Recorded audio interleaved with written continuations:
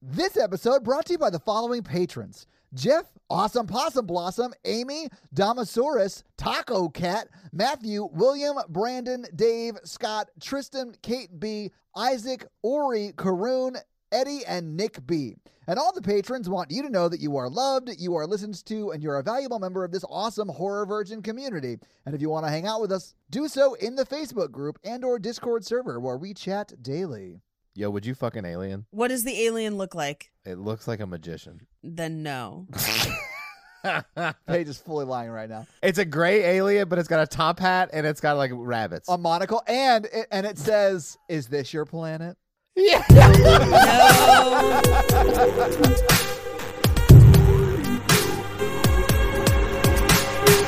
So, would you fuck an owl? Does the owl look like Chris Evans? Who? An owl. Oh my God! You son of a bitch! You son of a bitch! Oh my God! Oh my God, I can't believe that worked. Me either. Thank you for tuning into Horror Virgin. I'm Paige. Mikey. And I'm your horror virgin Todd, which means I don't like scary movies, but you guys make me watch them. And this week, Mikey made us watch The Fourth Kind. All right. Was this the first time you'd seen this before, Mikey, or had you seen it before? No. I saw it in theaters in college, and it like really freaked me out, and I never watched it again because I was like, I didn't like that. I will say, second time, now that I've gone into the mental health profession, I have a lot of thoughts about the plot of the movie. So what you're saying is this movie made you seek out your current career path? No, I was like, with what I do now, I looked at the movie and I was like, oh, this is not great. Not great. Malpractice on parade is what this movie should be called. Problematic. Yeah, Very it's so problematic. Yeah, absolutely. But which made it less scary, but still creepy. And I think that one actress who plays the quote unquote real Mila Jovovich creeps me out so much. Yeah. And I'm so glad that she never became famous because it's honestly the tone of her voice is putting me to sleep. But she's creepy. yes, because she does that and then she does like that creepy scream, and I'm just like, I'm out. Yeah. So Paige, had you seen this movie before? Was it? No, I know you haven't, right? Because you talked about watching the trailer and it scared the crap out of you. Yeah, no, this was my first time. And honestly, I'm going to say that this is one of those cases where the trailer is so wildly scarier than the movie that I was like disappointed. Oh, yeah. Okay. Interesting. Yeah, I was like real upset to a point where I was just like, what? How is this? Like, why? Like, why'd you do this to me, Fourth Kind? I think also because I'm a nerd and I'm a paranormal nerd. Right. A paranerdmal, if you will. A paranerdmal. And so I know a lot of UFO stuff. Yeah. I've seen a lot of accounts from people who believe they are abducted, and there's a pretty common thread between a lot of them, which is that something bad happened in their lives right around the same time. Yeah. And they're not coping well. Right. And so the longer we got into this movie, I was like, oh no, this is a person who has suffered extreme loss and they're not coping well. So that was my thing. I think at the end of this movie, we realized that it's not an alien abduction movie. Yeah. Although I could see it either way, but I do think that's a little ambiguous, right? What about the tapes? Well, yes. Okay, so that's what I'm gonna. Well, that's Sure. what I'm gonna get at. So I, going into this movie and having seen the trailer, thought that the tapes were real.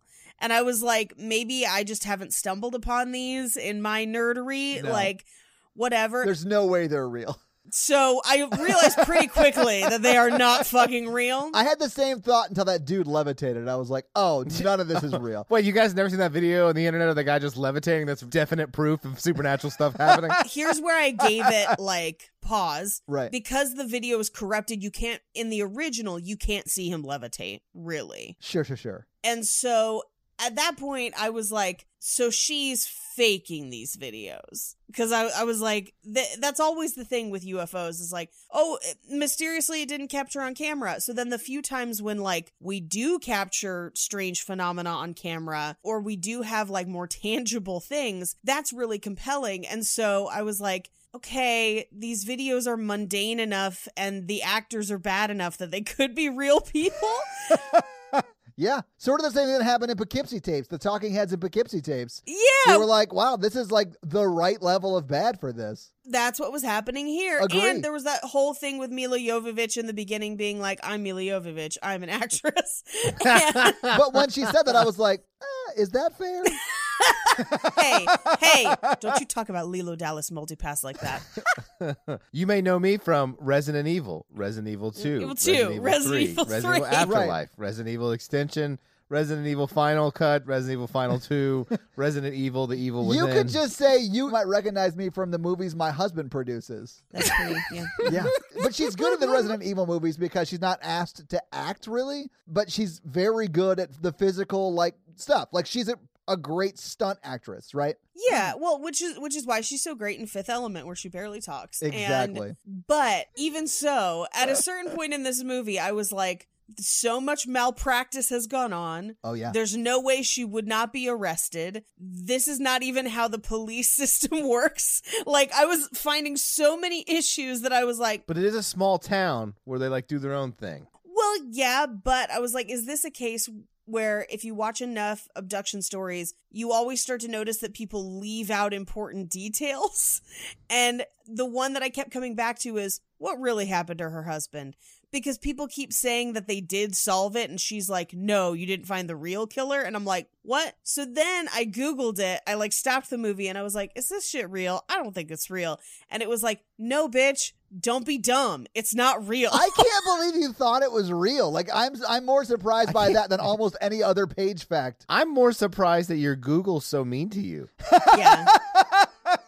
Nah, bitch. Nah, bitch, don't be dumb. It's that new DMX search. Don't do this so soon. It's too soon, Todd. I'm so sorry. I'll cut it. X gonna give me the sats. Well, now I can cut it, Paige.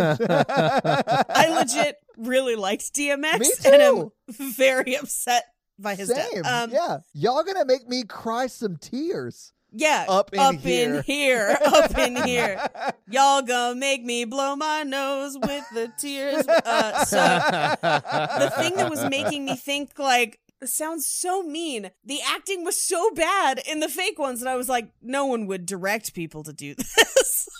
Like, No, when I saw it in theaters, I had doubts, right? I was like, man, this looks real. And in theaters, and then like 10, 12 years ago, when did this movie come out? 2009. You know, back then, that's before iPhones. So you like you'd like sit down at a computer and like look at that stuff. yeah, well, and the one that really like kicked off my skepticism was the one at the house where they're at Tommy's house, and I'm like, they wouldn't show this. Yeah. The one where he shoots his wife. Also, I train SWAT negotiators or whatever, and so when someone has a hostage and they're like, I want to speak to so-and-so, you never let them speak to so-and-so. Yeah. Especially if Really? they're suicidal or something, because it might be something where like they want to kill themselves in front of that person. Yeah. Or teach that person a lesson. You don't know their motivations and you don't know their past. You don't know if you bring that person in that they'll like escalate the situation.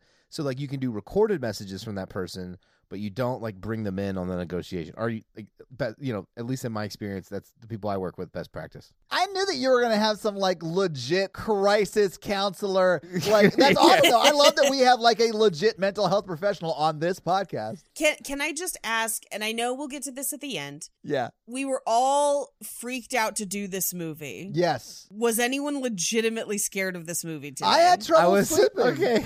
I was a little freaked out because I'm in a new house. Mikey. I'm in a new house in a new place. Yes.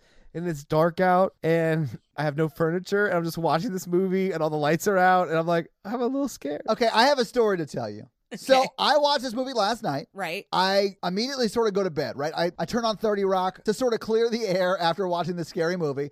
And I fall asleep to some Jack Donaghy yelling at Tina Fey or whatever. Right. And I'm having like a very vivid bad dream about the like face shapes these people make when they're yelling. That very, it was such a bad dream. It's disconcerting for sure. Yeah, absolutely. Anyway, at 1:30, my smoke alarm starts going off because the battery is dead. Oh, God. But I didn't know that. I just woke up like, oh my God, what is happening? Todd does one of those videos where he's like, Anyway, anyway, so I get up. We handle that situation, but I like could not get back to sleep because I was like so scared already, and then like triple amped up after that. It was over for me. So yeah, I was terrified. Well, I'm glad it scared you, Todd. It freaks me out. It just freaks me out for some reason. We'll talk about this when we get to Scary Scale, but I'll rank The Last Exorcism higher than this. Although I do think some of the imagery in this stuck with me longer. I was not scared of this movie today. My overall feeling is that if you recut this without the found footage aspect, Yes.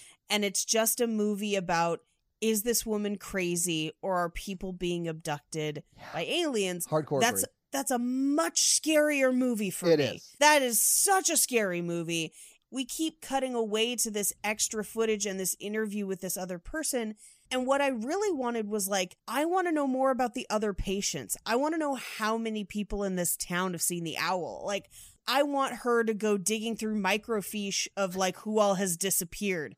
I want the FBI to show up and try to cover it up. Like, I want a whole world of these cases, and we just don't get any of it. Yeah. Or I want horror scenes of them dragging them out of their bedroom with her marking on the floor and stuff. We didn't get any of that, really. Right. All the stuff that Yeah. they describe, if you would have showed that, I would have been real freaked out. Yeah. But maybe we should just get into this movie because we got to talk Okay. about this as we go through it. We do. Okay, so this movie kicks off with Mila Jovovich in a creepy forest. Spinning. Oh, it's the Twilight spin. It's so weird, though, because it's clear that she is on a Lazy Susan for your feet, and the camera is just like attached to that Lazy Susan, or Lazy Mila, if you will, and it's spinning around, so she stays at the same angle to the camera, but the forest is spinning behind her. I was like, is this necessary? Yeah, I half expected her to like piggyback Kristen Stewart up a tree, but like She could. She's very physical. She could definitely do that kind of stuff. But this part did have the funniest line in the movie for me. oh yeah. Yeah. Hi, I'm Mila Jovovich, and I'm an actress. Hello, Mila. That would have been really, really funny if she had been like, hi, I'm Mila Jovovich, and I'm an actress, and then just a room of people had just been like, hi, Mila, and then she'd be like, I first started acting when I hit rock bottom. Sometime when I've had a really stressful day, I just find myself acting. Sometimes to get away from my problems, I just pretend I'm someone else. So she is allegedly Dr. Abigail Tyler, and she claims that this film is comprised of 65 hours of footage and that they've changed names and professions. And she also says that every dramatized scene is related to the archives of this doctor. And they do like a little bit of a kind of intercut between what is allegedly the real footage, which does look very real. It They does. did try to make it look real. The interview with Chapman University definitely looks like a YouTube documentary. Good job there. Yeah. And then kind of intercut it with Mila Jovovich acting out like dramatized versions of those events. So we get into the interview with Dr. Abigail Tyler, which is the non-Mila Jovovich actor, but still an actor. And we cut to Mila Jovovich in what is essentially a therapy session where she's talking to another psychologist. Casey Jones. Oh my God, it is Casey Jones. Yeah. He retired from fighting the Foot Clan and went to Alaska to be a psychologist. That makes sense. All that checks out, actually. As you do. Yeah. You do. To be honest, if the Foot Clan was in this movie, it'd be scarier. I have a bad pitch for you guys. Okay. Can we call the quote-unquote real doctor Yila Movovich? Yes. It's going to be hard to say. You might have to cut this because I call her the actual alien. She does look She like an looks alien. like yeah. an alien. Yeah. That's what makes it so scary. 'Cause you're just and like, she's like, they've taken my daughter, and I'm like, I don't want to talk to her anymore. Honestly, it's because the lighting. Like, she has high cheekbones, which a lot of actresses do. And because they lit her from above her eye sockets cast a shadow, and it makes it look like she has Yeah. really sunken eyes. It's a common problem Yeah. with lighting. And they did that because they want it to look like it's not great. I mean, they probably did not light that scene at all. yeah, well, and her makeup is very washed out. Yeah. Like they literally, it looks like a YouTube documentary, It does. and they clearly did it on purpose. Yeah. And well enough for me to be like, I mean, this seems like crazy shit a YouTube person would say. I honestly wish that she had been talking to Alex Jones, though. Page, your face is amazing. I want someone to go into this movie and like go into the Alex Jones archives and cut him into this movie talking to her. No, because he would yell at her, and like she's very. But that's what's so great. I know. That's why I want it, Mikey. They took your kids. They took my children. Well, your children are going to be eating the protein-packed Apocalypse collection from my web store. Like, that's what it would be. I would love it so much. Can't believe people actually listen to that, dude. Anyway, so she is going to undergo hypnosis to try and recover repressed memories of who killed her husband. Yeah. Are we gonna do the repressed memory talk now, or should we wait? We're gonna have to. Okay. We're gonna Yeah, let's just do it now. have to. Here is my opinion, my professional opinion. Yeah, let's say professional because you are a mental health My professional. unprofessional opinion. My unprofessional opinion. So, I mean, you can repress traumatic memories. Yeah. This is a thing. This happens. Your body does this. It's a coping skill. It's a trauma response. It's a trauma response. Absolutely. Now, hypnosis, recovering memories, things like that, very dangerous. Also, there's other ways to treat trauma that I think are more evidence-based effective. And recovering memories is very dangerous because it's easy to be suggestive or lead someone down a path and create false memories or bring up memories that a therapist doesn't know how to deal with. As you can see in this film, where she literally breaks a man's back. And then With her mind. Yeah. With her mind.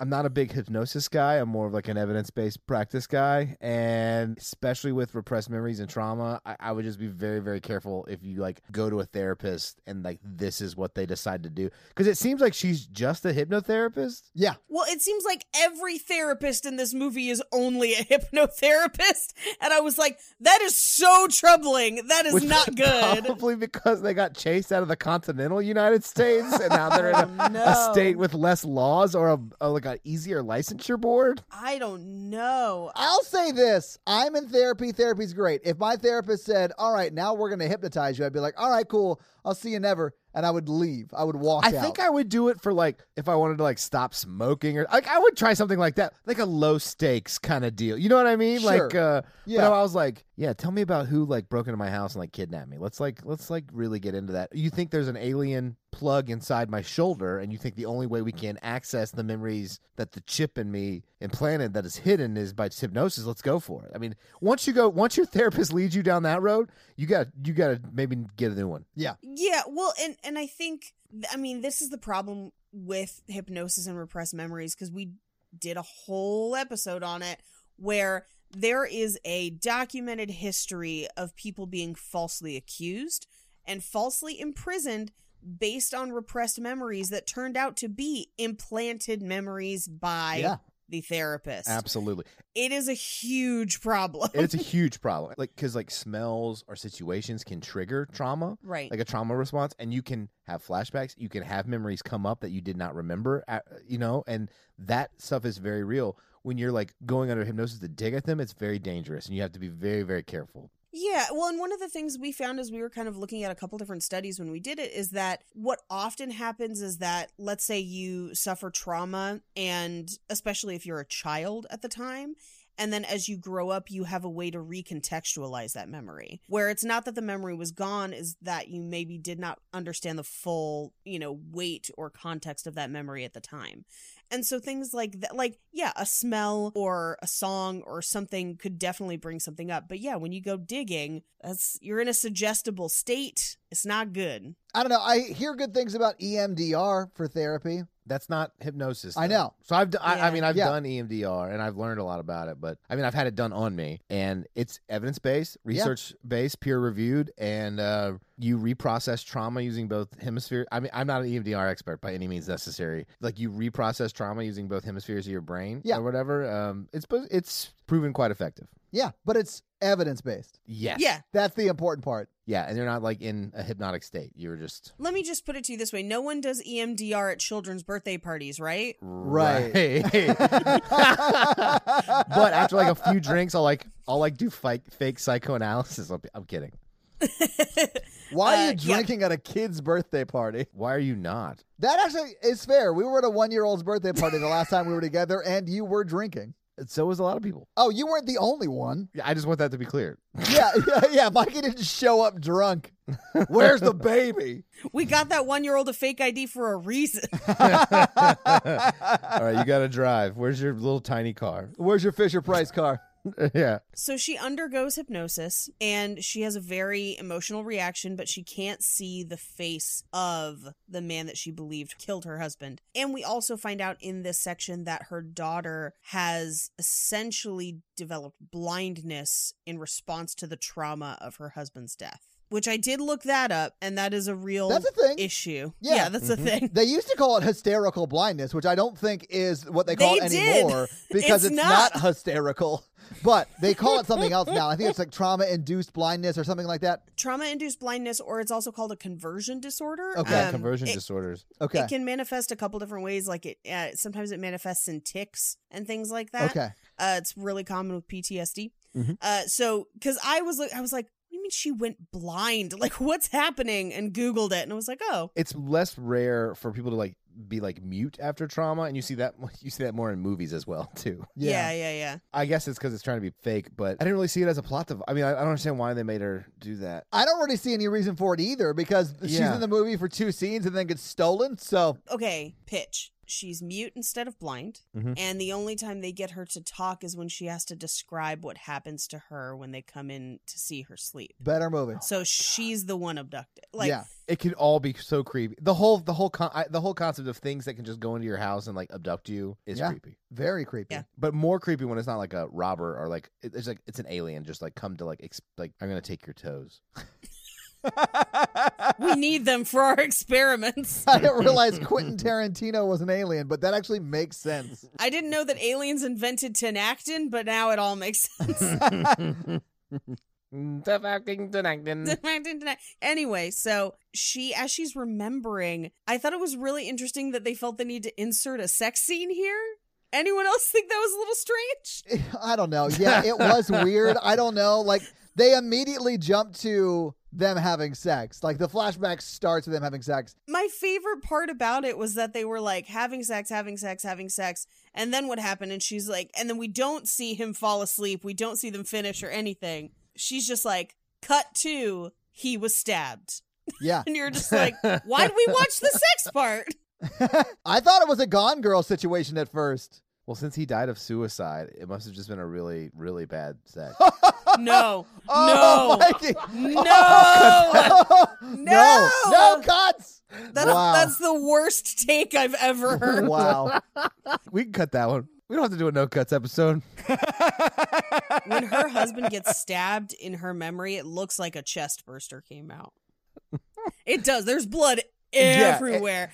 And then I was like, are you not going to get up and like help him? Like she's just like laying in bed yelling at him getting stabbed. She's just like finger painting the blood around his torso like, it's everywhere. It's everywhere. He's Look at still his being face, stabbed. Paige. Look at his face.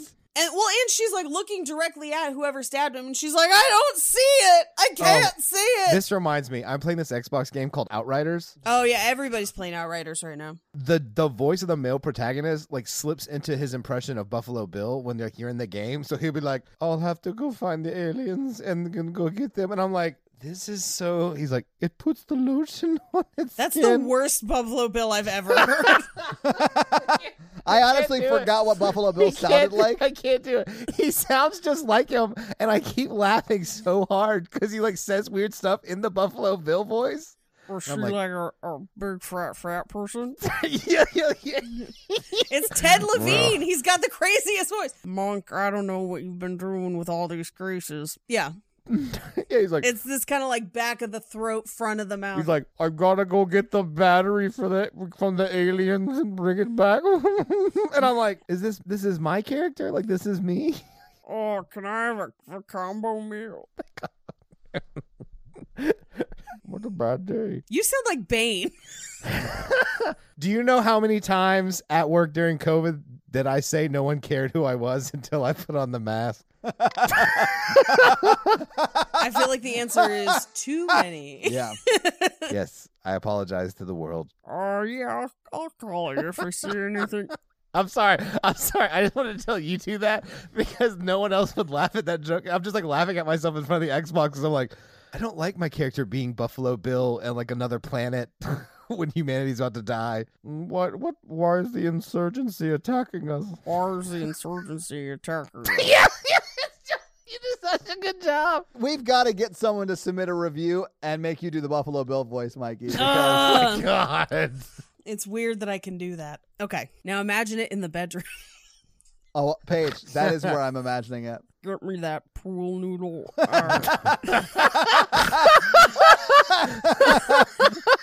Holy shit. I'll get the loop. Okay. I want to do like a role play with you, Paige. I'll be like, do you think we could be Facebook official? Just was hilarious. I think it's kind of a big step. but I feel like you're like ashamed of being with me, Buffalo Bill. I think maybe after this date we should just say goodbye, horses.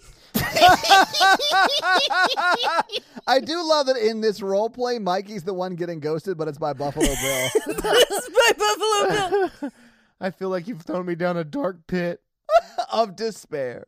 Okay, so she finger paints blood all over, and Yes. she can't see the face of the man who killed her husband. Right. And her therapist pulls her out of the trance-like state, and he basically is like, hey, I feel like you need to stop blaming yourself for this. You couldn't have stopped it. It was a bad thing that happened. It's not your fault. Yeah, all of that is great. Yeah. I think he probably should have mentioned that he killed, like, Well, that's one of many frustrations with me about the end of this movie is like, if he knew, my only thinking was that maybe he did not know. In my mind, he doesn't know because he only Yeah. knows what she tells him. And Right. she probably told him that he was murdered. We just don't know by who. okay, Right. that makes more sense. And he's not in Alaska. Like, he is wherever. He is, but he's not in her hometown. Yeah. He's in Anchorage because she does mention that she had flown to Anchorage and then flew back. We see her fly back. Yeah. Which also, I was like, she's a pilot? We're not going to talk about this? Okay, cool. That's the only way in and out of Nome, Page, is to fly. Yeah, I know that's true. And there are many places in Alaska like that. But I was just like, I expected her to just hop on a puddle jumper with like somebody else flying. The fact that she was just like, yes, I have a plane and I do fly myself was, I mean,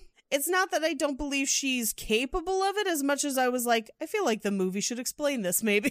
Maybe she murdered her husband for the insurance money. And her husband was Josh Lucas from Sweet Home Alabama, and he's got that plane that lands on the lake by his house. How dare she? Anyway, the therapist tells her to take time off, and she's like, no, I'm not going to. I have to finish the study because it meant a lot to my late husband, and he would want me to finish it. Right. She flies home. So was he a mental health professional too? Yes, he is. That would make her his custodian of records. So she would have access to all of that, and she would have a legal obligation to maintain his records for the next 7 years. But, like, Okay. she wouldn't necessarily immediately take over all of his patients, though. They would have the choice whether they wanted to continue with her or seek therapy with somebody else. I got the impression they were tag teaming those patients That's unethical. because they were doing a study together. Mikey, not that kind of tag team. Okay. I'll tag you in and then you can tag me. I thought that might be the case as well. The only thing that is a little confusing if they are tag teaming those patients is who's bringing the condoms. No, I'm kidding. Oh my God.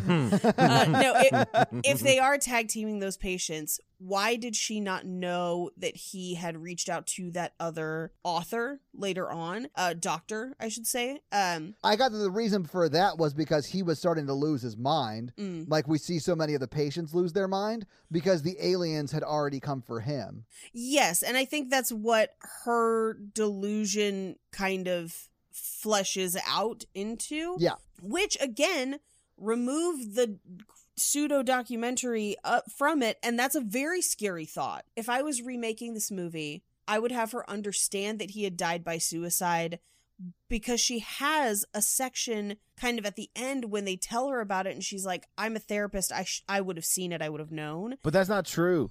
Yeah, exactly. yeah. You can never know what's going on in Right. somebody's head. So for her to grapple with that grief, I think is way more interesting.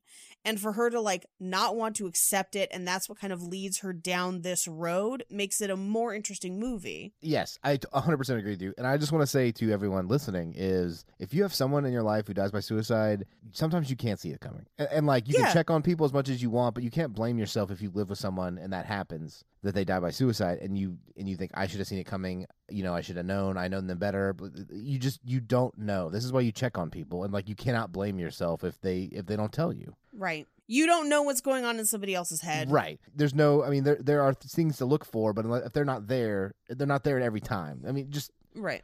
I don't know. Yeah. Todd edited that to make it sound like really good. No cuts. We find out that it's 2 months after her husband's death, and she's basically seeing clients again because she wanted to get some normality back. Yeah. Or money. One of the two. Yeah. Yeah, I mean, but she definitely got his insurance money, so. Yeah, she doing Right. all right. So she drives into town, she gets to her office, and her assistant, her administrative assistant, tells her that she doesn't have messages, but Scott is waiting for her, and then she has a 1 and a 2 o'clock. So we basically go right into her session with Scott, where she's asking him how he's been sleeping.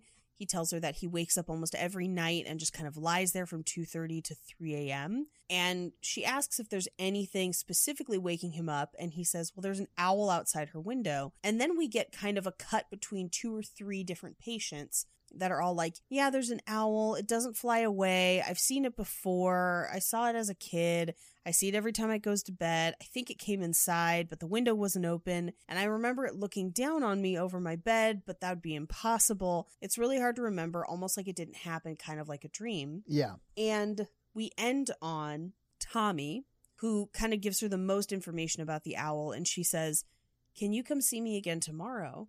And he says, well, do you think it's important? She says, I do think it's important. It's nothing to be alarmed at, but there are some strange coincidences here. You're not the first patient I've had who's experienced something like this, which I felt was a bit of a breach of... No, I mean... As long as she doesn't share any personally identifying information, it's not a breach of HIPAA. I thought that too. Yeah. It is sort of on the line, but she's not giving any personal identifying information. Yeah. You have to be very careful in that situation because it's such a small town. So like any Yeah. like little detail could potentially violate HIPAA. But that's like when I see someone who like is suicidal or having suicidal thoughts or has a plan or something, I'm just like, you know, I've seen a few people who've been through your situation. This, and this happened to them, and they've had the same thoughts as you, or like something like that. Yeah. Okay. So we cut to her driving, and this is where she picks up her daughter from school, and we find out that no one at school believes her daughter. They think that she's faking it. Faking the blindness, yeah. Faking the blindness. And what's really crazy is she's like, yeah, they said that I'm faking it so that they'll feel sorry about me because of Daddy. And I'm like, if your dad was murdered, because at this point in the film we think it's murder. Yeah. They should feel sorry for you anyway. Like, your dad was murdered. Like, that's a reason to feel sorry for somebody. Yeah, I think that's why they're so annoyed with her. What? Because, like... Because she doubled down. Doubled down. Oh, Jeez. because she lost her dad and her sight? I don't know. But you're right. That's a joke. You're right, Paige. They should feel sorry for her anyway and show empathy. They should feel sorry for her anyway. I love when Mikey's jokes get a reaction from Paige and I that is more shock than laugh. Yeah, sometimes I forget that like my work humor is like too dark. Sometimes I go too dark. I love it. Never change, man. So they pull up to their house and we go to dinner, at which point it's like the first time we ever learn that she has another kid. Yeah, I was surprised. I was like, who the fuck is this kid? He's the kid who's been paying the bills for the last 2 months. Like he's like doing all the things. This kid purely exists to be the only adult in this household. Yeah. He's also just a sarcastic jerk every time he's on screen.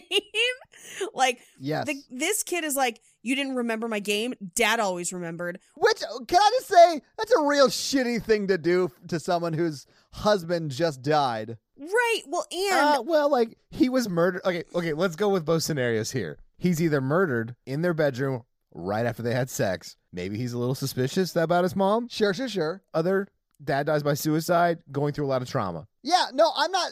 Listen, I understand. I'm just saying it's a horrible thing to say to your mom whose husband just died. Unless you murdered him. Well, yeah, unless you murdered him. But what I do think is interesting is like going back now, knowing what we know about the end, when he says how dad died, and she's like, what's wrong with you? Like, how dare you bring this up? And I think that kid knows that his father died by suicide. I think so too. And so, because she says, let's talk about this later, not in front of Ashley. And then he's just like, no, we're going to talk about it now because I'm the adult here. yeah.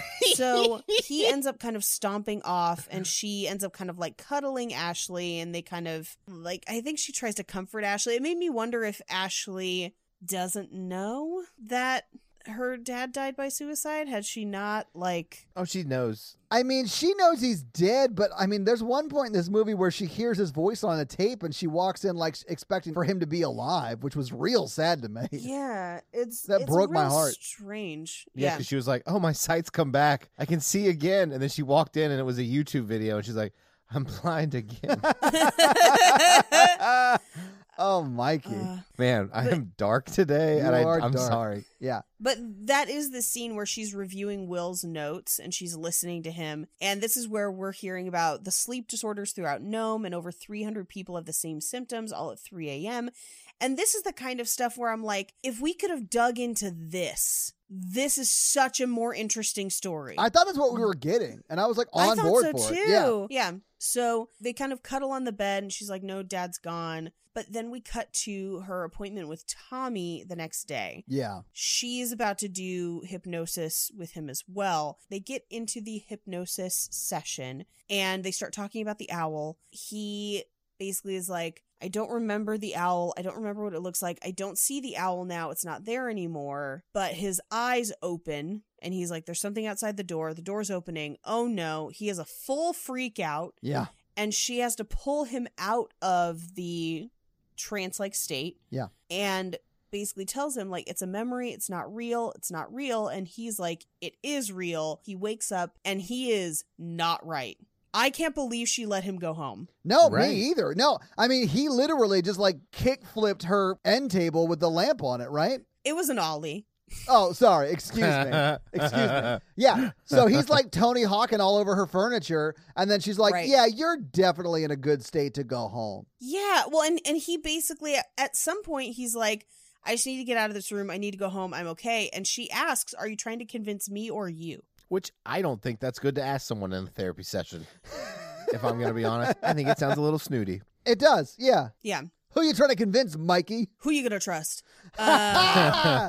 Michael Rappaport. Actually, don't trust Michael Rappaport. Did something happen? In Deep Blue Sea. Yeah. Oh, I thought something like happened in real life where he did Oh, something no. bad. I honestly don't know what he's done post Deep Blue Sea. So if something's happened since then, I have no I idea. thought like maybe he like kidnapped someone or something. I was like, oh no, did he do something? So he says to her, can we talk about this next time? And she's like, yeah, of course, sure. Which, Mikey, if somebody is in emotional distress and is like, I'm not going to talk about it, I'll talk about it next time, do you just like let them go home? Well, in my situations, they're usually in a crisis, so there's like an option to like involuntarily commit them. In this situation, and I'm not a hypnosis expert, but if someone's like really upset, they abruptly stop it and he leaves. I think there needs to be at least like a 10 to 20 minute like, let's recenter. Like, tell me Yeah. what you're feeling. You know, those like Mhm. a nice little debrief here. But instead, she's like, okay, I guess you can go home. Yeah. Which seemed a little odd, but the whole thing is like, that's why I don't know. I'm not a big believer in like just solid hypnosis therapy. Yeah. I was not impressed with her as a therapist, which I didn't have that lens when I first watched the movie. I'm like, wow, she's terrible. Yeah. She didn't reflect Yeah. any feelings at all. No. I mean, I've had some like heavy therapy sessions where about 20, 25 minutes before I was going to go, like they would start to slow down what we were talking about and like recenter to something that's more positive and like, you know, so I wasn't leaving in a very, very sad, depressed state. Yeah. And she did none of that. She was like, oh, you're at your lowest point ever? Cool. Have fun with your wife and kids. Bye. Like when I did Bye. EMDR, even the last part was like recentering and like making sure I'm okay, you know, and Yeah. like that was all. And that was just EMDR. I forgot how she grounded me, but I mean, it was like bringing me back to the present and like make sure I'm okay and like check in and like relax. So I mean, yeah. At least they did that for me. This person, she was like, all right, $125. She's like, I guess you can go, but leave your check. Yeah. Yeah. We cut to a 911 call from Tommy's wife, basically implying that he is armed and dangerous and things are very bad. And then we cut to video of Tommy's house, which is allegedly police footage. And he's yelling that he wants to talk to Abby. He's holding his family hostage. So the sheriff calls her. She gets there and she tries to talk him down and doesn't. Yeah, that's exactly why you don't put her on the phone. I also was surprised. I mean, it would take a while for her to get out of bed, get over there as quickly as possible. Like, that's like 20, 30 minutes of him, like, in a standoff with police. You know, I was surprised it lasted that long. But, Mikey, I know some of them can take, like, a long, long time. I have no idea. But still, like, that seemed crazy to me. Oh, every standoff I've been on has been hours. Oh, Yeah. okay. So that is not necessarily crazy. That's fair enough. Yeah, usually they're hours. The longest it's been on is like 2 days. Okay. But I mean, like, That is nuts, but okay. generally you have someone on scene that they're talking to, and that's like a point person. And then, like, so I mean, he would be talking to at least one officer for half an hour until the sheriff got there. Yeah. Until the other police officers got there. You probably had negotiators come. Then the negotiators would take over, and the officer who gave point would probably introduce him to the negotiator, and then at that point the negotiators are in charge of their interactions. And then you would have SWAT coming out securing the perimeter, and then like SWAT and negotiators are separate. They don't like negotiators will try to negotiate. At least how it works here is negotiators try to negotiate until they can't anymore, and then tactical is the last resort, and they operate independently. Yeah. So, like, until negotiations call it, tactical is just keeping a lid on it, keeping everything contained. Yeah. But, like, generally, they're not going to be like, oh, go get his counselor and put him on. Because, like, you know. Yeah, I guess my question was, like, at what point do the negotiators and SWAT team on scenes, like, turn over everything to the person's, like, therapist? Never.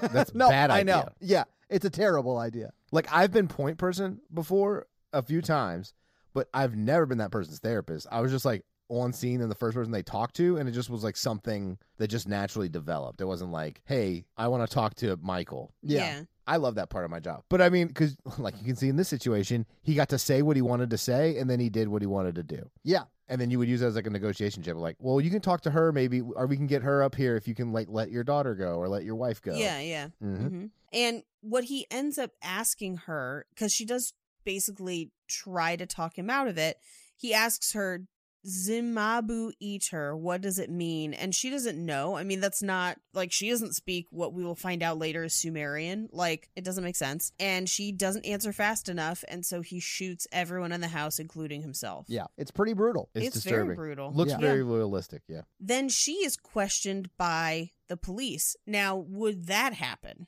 Probably. I bet it would. Yeah. Because what the sheriff ends up asking her is basically like, would this have happened if he had not been put under hypnosis? And I don't think the sheriff would ever ask that question. I mean, like, I don't think the sheriff knows enough about therapy to ask that question. But I mean, like, if they're investigating a murder-suicide, I think they would find out that he came directly from his therapist appointment. They would definitely interview her and subpoena the records. Well, and she was Yeah. already there. Like, they would definitely be like, hey, why don't you come Yeah. back to the station and we can just, like, debrief some of this. yeah, It may not happen in that setting where she's, like, in an interrogation room and he's like, hey, so you caused this, right? Like, I don't think that Yeah, vibe would be what's going on, but it probably would happen. But as I have said earlier, they're not supposed to do that. So, like, they're kind of CYA right there. You know what I'm saying? Like, Yeah. oh, you Yeah. did this. Yeah. this is where I started to really think about her mental health and wondering if, like, let's, for argument's sake, say that she is not of sound mind, which we kind of know Yeah. because she does not accept her husband's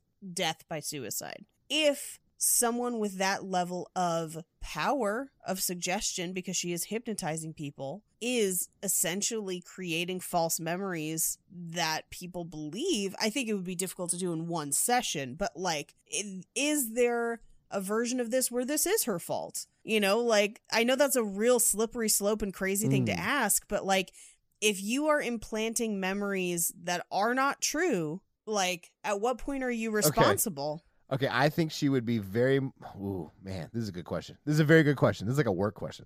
I think she would definitely be liable in a civil court if Yeah. it was a civil Yes. case. Yeah, yeah, And then yeah. I think it would be harder in a criminal case. But I also think she would be liable in like a licensure standpoint with like a licensure complaint or an ethics complaint. Yeah, she might lose her license. Because yeah. it's very rare for like this stuff to happen. Like, did you guys listen to that Dr. Death podcast Yeah. and all that stuff? Yes. That? Great Yes, podcast, like yeah. he went to jail, but like that's very rare. Yeah. Interesting. I was just thinking about it as I was going because I know one of the ones we covered on Satanic Panic, Dr. Lawrence Pazder, who essentially created false memories with his client, Michelle Smith, who they were also having a sexual relationship at the time. Yeah, there's some ethical concerns there.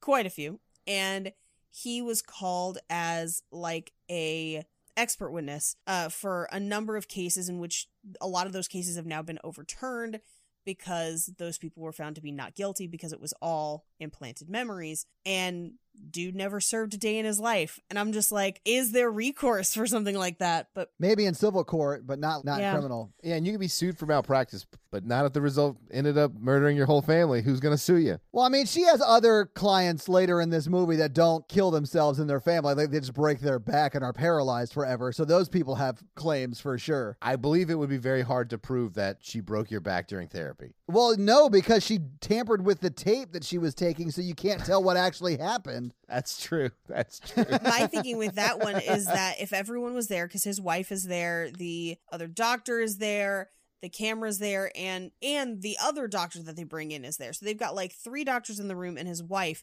and not a single one of them will corroborate her story. That's when I was like, oh, it's not happening. Yeah. Like, oh, this is all in her head somehow. But anyway, thanks for letting me ask all those random questions. Yeah, no, thanks. This has been fun. Thank you for making me act serious for once. So essentially what they come down to in this interrogation scene is that he may have shot his entire family based on something that was imaginary, but he believed it to be real. And that's kind of her sticking point. And that's where the sheriff is kind of like, so that's on you, right? Yeah. Then the sheriff is like, well, why didn't you contact us if you thought he was unstable? And this is where she's like, he was coherent. I called his wife and now she's dead too. Like, I think this comes back to the question of, should she have let him go home? Probably not. But again, I think there's probably many times where people thought someone was okay and let them go home and they weren't okay, because you can't always predict what people are thinking. You're not psychic. Yeah. And she then launches into, well, you still haven't found out who killed my husband. And this is where the sheriff is like, you know who killed her. Like, this, what are you talking about? That case is closed. Yeah. And she's just like, we didn't find the real killer. And he tells her to stop her hypnosis study, which now, hindsight's 2020, he knows that her husband died by suicide. So at this point, I do not understand why he did not take further steps to either have her seek more help, maybe commit her, or whatever, because she is obviously delusional. Yeah, I don't know, man. She is seeing a therapist in Anchorage. In fact, he quickly flies up to Nome, Alaska to be with her. Which is also weird. It is also weird. You cannot be friends with your clients. In Alaska, it's what we would call an underserved population, where there's Right. fewer therapists than there are people that they could treat. So I could understand that he is maybe the next closest therapist. That is possible, which Yes. would mean that either she would have to go there or he would have to come to her. And Anchorage is a big city. There are other therapists around.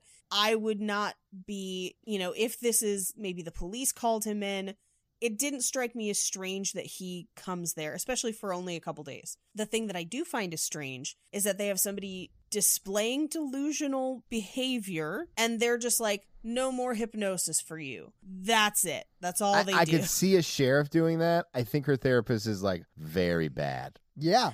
Because Yeah. he's knowingly letting her practice on other people. That's what I think is insane, because she is having issues with reality. I don't know what Right. the technical term is, but her therapist is like, yeah, why don't you lead some more therapy trauma hypnosis sessions? That sounds great. I'll observe. Yeah. And I'm like, no, she should be out at this point, Yeah. And he's like, you should take time off. No. It shouldn't be her decision. He should have said, you need to take time off. I'm going to have to report you Yes. to the licensure board because I don't think you're in a good place to practice. I don't Yeah. think you're going to be practicing efficiently. You could Right. be harming people. Yes. And which She does. inevitably she does. Yeah. If the end of this movie is to be believed, yes, she harms all of her patients. It's bad. So she's been asked not to hypnotize people by the sheriff. She goes home and she's recording her own notes of feeling responsible for the family's death. I don't know why he did it. And then she talks about how all of the patients reported seeing the same owl, but the memory of the owl was wrong. And I'm wondering if others would feel the same way if they were hypnotized. But we have to proceed with extreme caution. And she says that it remains unexplained like Will. And So when she says it remains unexplained like Will, her husband, what she means is Right. it is very explainable. Everyone knows what's going on, but I don't get it. right. Or Okay. I refuse to believe it. Sure, yeah. Which at the end of this movie, she admits that that is what happened and she refused to believe it. Yeah. But then is like, but everything else is definitely true. And I'm just like, what? She's like, so I was wrong about that one thing, but I mean, like, the rest of this is totally legit. Huh? Fine. So her psychologist comes to see her.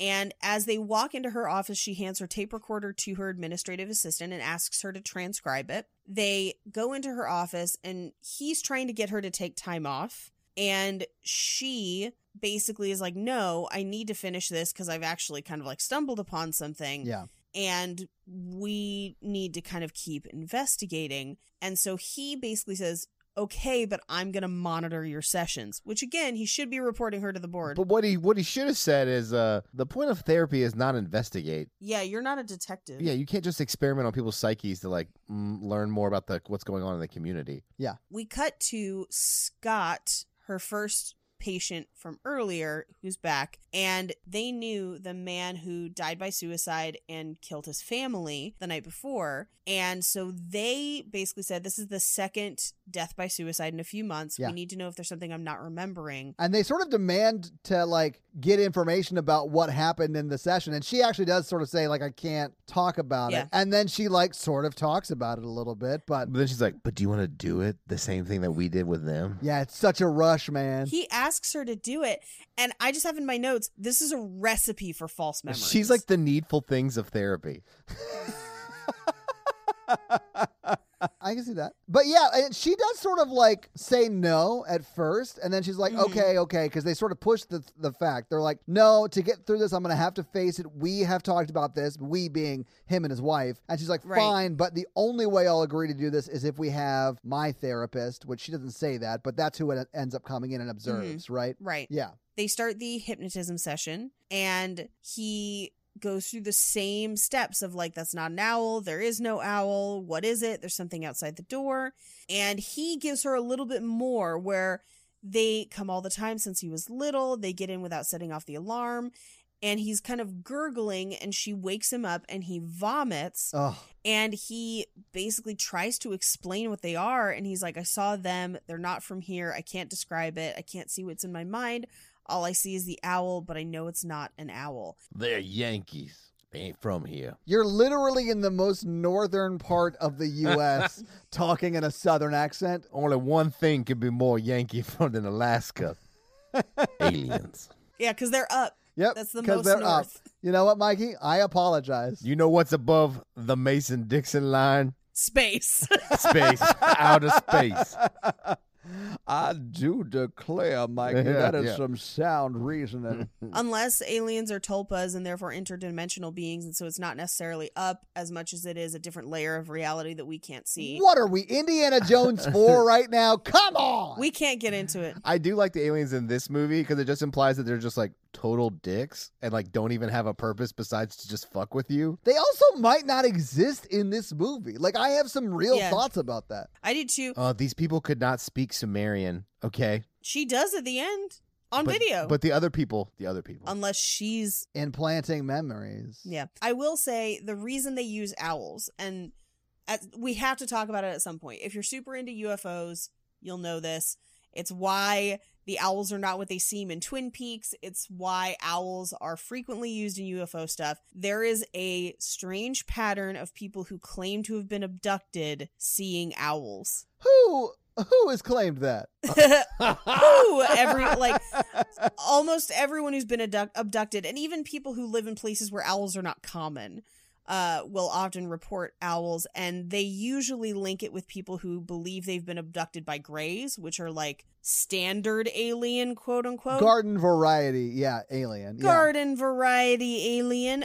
In because their face looks very much like the eyes of an owl, as this movie kind of plays with a little bit. So that's why they focus so heavily on the owls, because that's like a real thing. And I think they were trying to add like that extra measure of realism to it. Yeah. Also, he mentions that they smell like putrid cinnamon. That's something that's been mentioned by a handful of people who claim to have encountered grays. I wondered about that because it was oddly specific. What does putrid cinnamon smell like? It's kind of sour and spicy at the same time. Like a stripper named Cinnamon? Oh, Mikey. Wow, you were having a night. I'm sorry. I'm here for it, though. You know how if you smell too much cinnamon, Yeah. like if you just like sniff a whole thing of cinnamon, it's not so much spicy as much as it is sour. It like goes all the way across the like taste spectrum. I don't know. But many people have described like putrid, like rotting smells, like rotting like lettuce and rotting cinnamon. Ugh. Yeah. And he claims that they had voices inside his head, like they're interconnected. Yeah, like telepathy. Yeah, like telepathy. And he says that they take him away, but I don't remember where I go, and then I come back. And under the circumstances, she says she's going to contact the sheriff. And then he adds, I know why Tommy did what he did, which is like, Creepy. it's real creepy. I guess being taken is terrifying. I guess there was a part of me that's like, I don't understand why that was the end result. And I feel like I was Yeah. comfortable with that just being Tommy's reaction. And there are things that we don't understand about what's going through his head when he Right. I'd have been like, experiences that. I know why they did what they did. Moved to an apartment building full of people. Yeah. Yeah. All this town really needs is one Liam Neeson, and all this shit gets solved. Oh, jeez. What I have is a very particular set of skills. Hunting grays. Because you're transmitting into space. Oh. And he basically claims that what he has seen is the worst that you could ever imagine. Basically implying that the reasoning behind dying by suicide is to just escape something worse than you could ever imagine and to spare other people from it. But the movie doesn't really delve into that, and what we eventually see of the abduction, it's creepy, but like they're like, it's so horrible, and you're like, we should see it then maybe, or like, I need more information about it. And we sort of do, but also not really a lot of it. Yeah. I do feel like that's where the movie falls a little flat for me, is that we don't really get some of that super scary stuff, which I was grateful for, but I feel like if you don't like this movie, that's probably why. Yeah, I mean, yeah, they decide that they're going to go home. And at this point in my notes, I was like, or why not a hospital? Like, why didn't we do like maybe a hospital observation? Like, they're clearly not great. And they're just like, yeah, go ahead and go home. Do you remember what happened last time this happened? Like, what are you doing? Yeah, did you learn nothing from the guy who went home and like committed familicide or whatever it's called? It's a very good word. Yeah. Yeah, there is a name for it. I mean, Family Annihilator is the true crime name for it. Yeah. Which is like sucks for that great 80s wrestler, Family The Annihilator. Family Annihilator? Oh, yeah, brother. I'm going to come into your house. No. I'm going to punch your mom in the throat, and I'm going to pile drive your brother and sister. I'm going to get really anxious about finances and then buy a gun and hide it. Oh, no. That got too real, Paige. That got too real. No. Oh, kids, make sure you know the signs and symptoms. Because the Family Annihilator's coming for you. Did Dad lose his job 6 months ago but didn't tell anybody? Yeah, does Dad seem like he's about to snap into a Slim Jim? So at this point, she talks to her therapist and is like, do you believe in abduction theories? And he's like, no, but I'm still going to let you practice for some reason. Yeah, he's like kidnapping, and she's like, no, I mean like full on alien shit. And he's like, no, but I'm fine with you having those thoughts and still continuing to do your job. I would like to start asking you to pay cash up front. This is what really bothered me because she has already displayed behavior based on delusions. And now she is coming from a place where within these scenes, she demonstrates that she fully believes in alien abductions, which is your right to do. But coupled with the delusion, she's now approaching this where that's her first theory. Yeah. that's what she's leading with. She should not be practicing at that point. Like, agreed. It's bad. Yeah. And he basically says to her, okay, but there's a lot of evidence that disprove abductions most of the time, and we need to base things on facts. And as they walk out of the office, her assistant is like, I don't know what this tape is, and I don't want to listen to it again. Yeah, why did you make me listen to this? And I got to be honest with you, man, I hated this part so much. Yeah, I cannot believe she gave her assistant a tape of her masturbating. Wow, Mikey, you are having a night. I'm here What's for that it. buzzing sound in the bottom of the tape? Did you get that? So the tape has heavy breathing, winky blinky. The door creaks because she gotta leave the door open, girl. I'ma leave the door open. No, you have 2 kids in the house. You lock that door. It's only one kid. That 12-year-old's got a job, and he's driving to work every day. He's got mortgages to pay, man. There's groaning and screaming. So Yeah. apparently he was It's a like, good old time. he's hitting it good. And there's this otherworldly unknown voice in a language that is not English. Yeah, sometimes that happens when you're really into a page. Like, I get it. Yeah, just her eyes roll back and whip out the Sumerian. Like, some people dirty talk, and she breaks out ancient Sumerian. Ooh, talk Sumerian at me, baby. Well, you guys, you have not pleasured a woman until she starts speaking ancient Sumerian. Oh, listen, I guarantee you, ladies, I will talk in tongues. Oh, No. Todd, You see, Todd, what you have to do is you have to learn where to find her Rosetta Stone.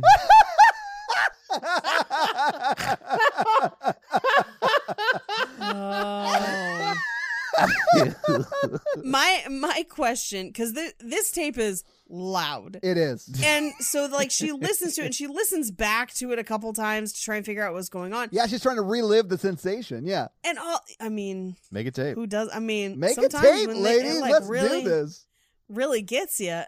So my question was, how did her 2 children not hear this?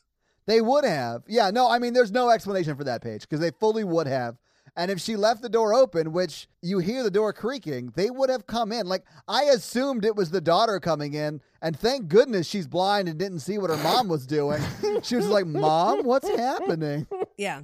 It sounds like you're fixing the sink. By that, do you mean she was laying pipe? She's like, what are you doing with my pool noodle?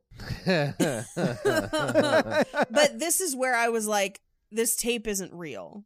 Right. Because her children would have heard Well, this happening. okay, that's fair. But what bothers me about that is she listens to this tape the first time in front of her therapist, Casey Jones. Yeah, that's my problem with Right. a lot of the, like, quote unquote actual audio portions of this movie is that tape is not explained. It would have woken up her children, but it didn't. It would have, like, her children would have walked in on this. Well, unless they were abducting all of them or whatever. Unless they abducted all of them, or if they actually exist on our plane of existence, but in a different dimension, and so they're not actually taking her anywhere, and this is taking place in a different form of our reality, but we don't have time to get into it. And so maybe, but the movie doesn't explain that at all. So her kids don't hear it, but everyone else can. Right. And then her kids don't seem perturbed by her listening to it over and over and over again in the house, where we know that they can hear tapes because her little girl came in when she thought she was hearing her dad's voice. And her dad's voice was not nearly that loud, which is common, from what I understand. I mean, sometimes you just gotta, like, stick a finger in and see how loud you can get. You I can loved cut it. that. No, I love like it. it. No, that was hilarious. She's not wrong. Anyway, she then tries to piece together what's happening on the tape, and she basically, quote unquote, discovered, and she's talking about this as if it's, quote unquote, facts, but it's just her conjecture. Right. So something came into her room. She has a weird mark on her back. She says that she fought it, but then they tried to take her away, and then she found scratches on the floorboards, which again, kids didn't wake up to it. And how are you just now noticing scratches on your floorboards, like huge scratches from you being like clawing your way to the door? Right. Well, it depends if you're a detail. Like, are you a type A or a type B? Yeah, there's no way. Yeah. After helping Mikey move out of his apartment into his house, there's no way Mikey would have noticed that. So she tries to analyze the language on the tape and determines that it's not a human language that she knows. But she thinks it might be Sumerian. So she calls a number from a book that she finds on her husband's desk. 1-800-Sumerian. 1-800 Ancient Sumerian.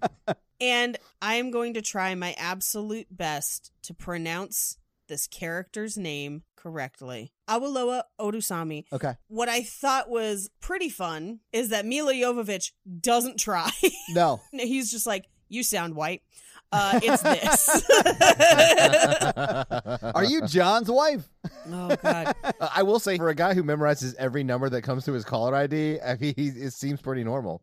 Well, I wondered if, and I guess this is, we don't know what kind of phone he's answering on, and I guess this is pre-smartphone It's to not. a degree. iPhones came out in 2007. Okay, so in my mind, she called and the number popped up as John. Yeah. We had caller ID before smartphones. Oh, way before that. Yeah, caller ID was like mid-90s. Yeah. So she asks if he knew her husband, and he's like, who's speaking? And she hangs up. He calls back and is like, yeah, a guy called me from here saying his name was John, and he was curious about language lessons.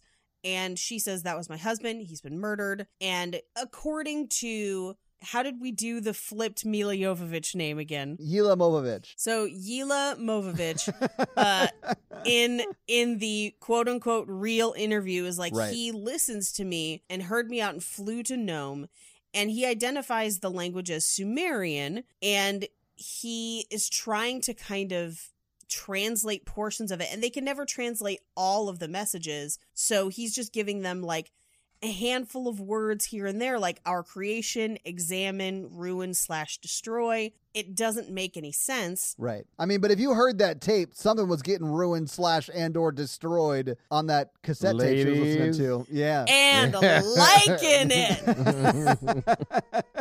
But this is where he's like, what doesn't make sense is the oldest language in the world essentially was recorded in your room. And also that aliens who are not of this world would be speaking that language. Although they do sort of explain that in a way that I was comfortable with. They explain it the way Ancient Aliens does, and I'm just here to tell you that just because white people didn't make it doesn't make it fucking aliens, okay? just admit that sometimes people in ancient times made cool shit that we don't understand. Yeah, Giorgio Sokolos or whatever your name is. Like, forget his name. It's Giorgio Sokolos, and we around my house tend to call him, God, I don't remember it, but it's like Ufopolis, something like it's some merging of aliens and Greek that is offensive. Anyway, there was one episode where he wore a hat instead of his crazy hair. Ruins it. It ruins it for me. I can't finish. No, here's what was terrible. I didn't recognize him at first, and I was like, who's this Indiana Jones motherfucker? And then he took the hat off, and I was like, oh no! Oh no! And then he pulled a rabbit from it, and you were like, I'm back in. Back at it. I sort of hate that show because it does, like you say, whitewash history in a very uncomfortable way.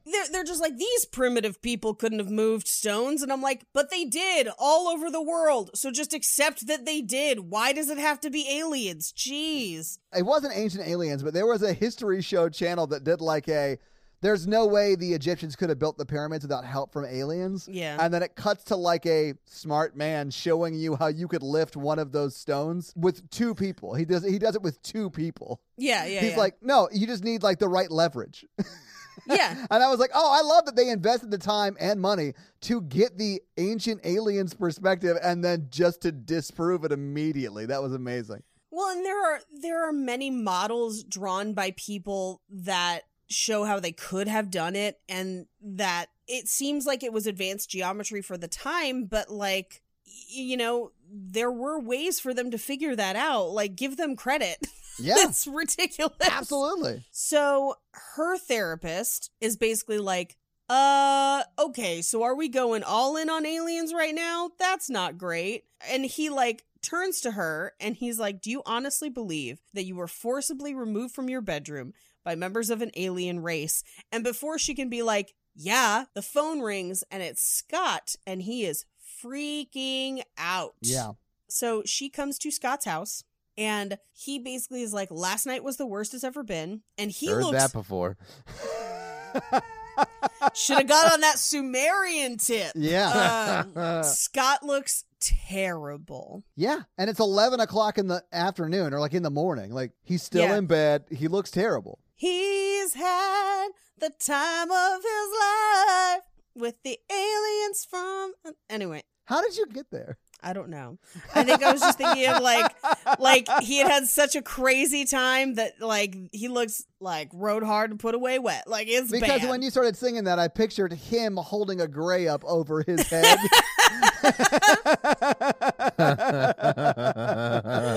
No one puts gray in a corner. But said in Sumerian. Yeah. Naturally. Oh, so you know the language. Nice. Yeah. Mikey I'm fluent. speaks Sumerian, ladies. I'm good with my tongue, you could say. So she's like, what happened? And he's like, I don't want to talk about it, Yeah. but I have to. And as he kind of turns, he has a thing on his arm like she does, but she's the only one who notices it. Just if you're trying to think back of like, is it real? Is it not? So they set up the camera and he doesn't want to go under, but she's like, no, we'll do very light hypnosis. Which, like, I think it's just an either or kind of thing. I Yeah. could be wrong. I don't know enough about it, but it does seem like an on or off switch. Yeah. Just like with me, you go in deep or not at all. Oh, wow, Mikey. You are on tonight in a very real and risky way, and I love it. I'm sorry.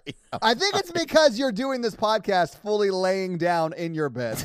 I don't have any furniture. I know. I feel like deep is optimistic. Yeah. But, you know. But like, what is deep besides perspective?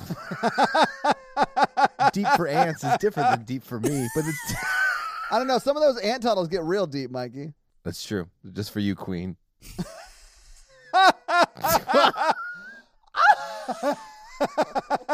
What is happening? What is happening? I to don't me? know. I don't know. Never change. Never change.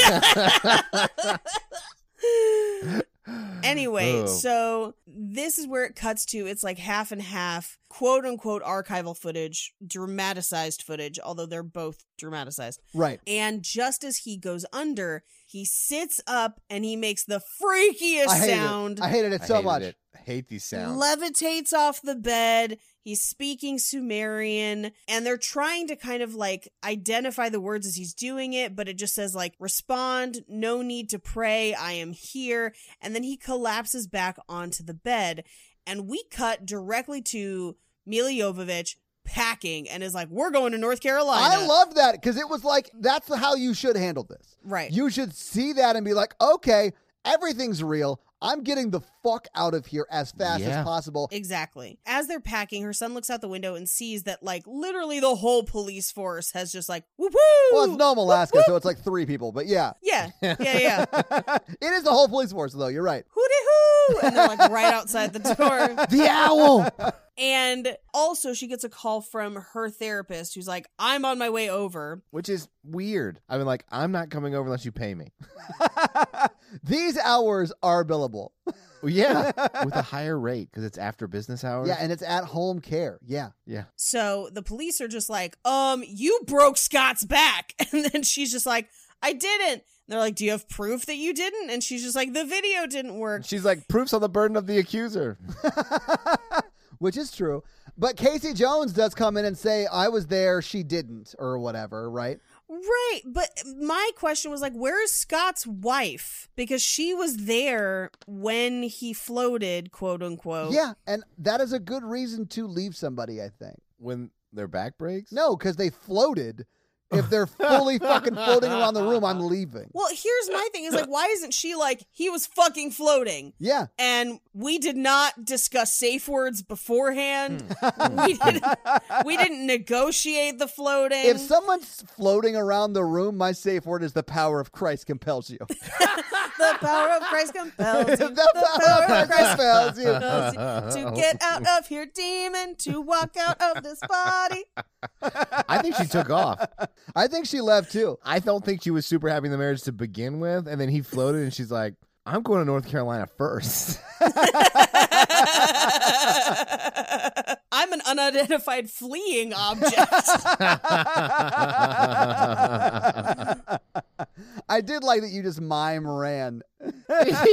So her therapist gets there and is like, yo, weird shit went down. And they were like, what weird shit? And he was like, I can't tell you. No. And I'm like, you're the least helpful, helping no one. But he's like, you can't arrest her for something you don't understand.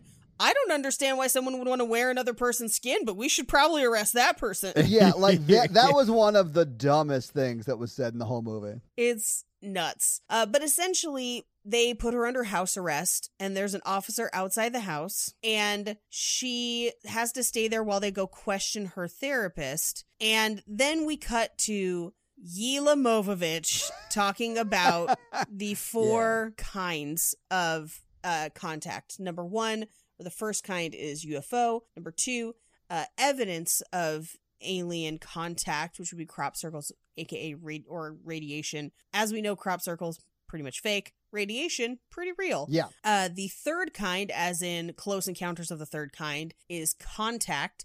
And the fourth kind, like this movie, is abduction. Yes. And that's actually based on a scientist named J. Allen Hynek's famous categories for UFO sightings. So it's a scale that gets used whenever we talk about UFOs. I mean, there are other movies that reference that scale too. Like it's pretty pervasive through pop culture. Yeah. Yep. Mm-hmm. And she's like, it's all connected. The missing people, everything in Nome. It's happening to other people, but all over the world. And they couldn't know because how can they remember what they're being forced to forget? So as they're questioning her therapist, the guy stationed outside her house sees a glowing light above the house, and we kind of just see the hint of it on video on like his dash cam. We sort of see like an orb go above the house. Like we do see that, and then it does the same thing where the guy was levitating. You can't really see the footage because something's interfering with it. Right. Then he basically is like, it's taking them up out of the house.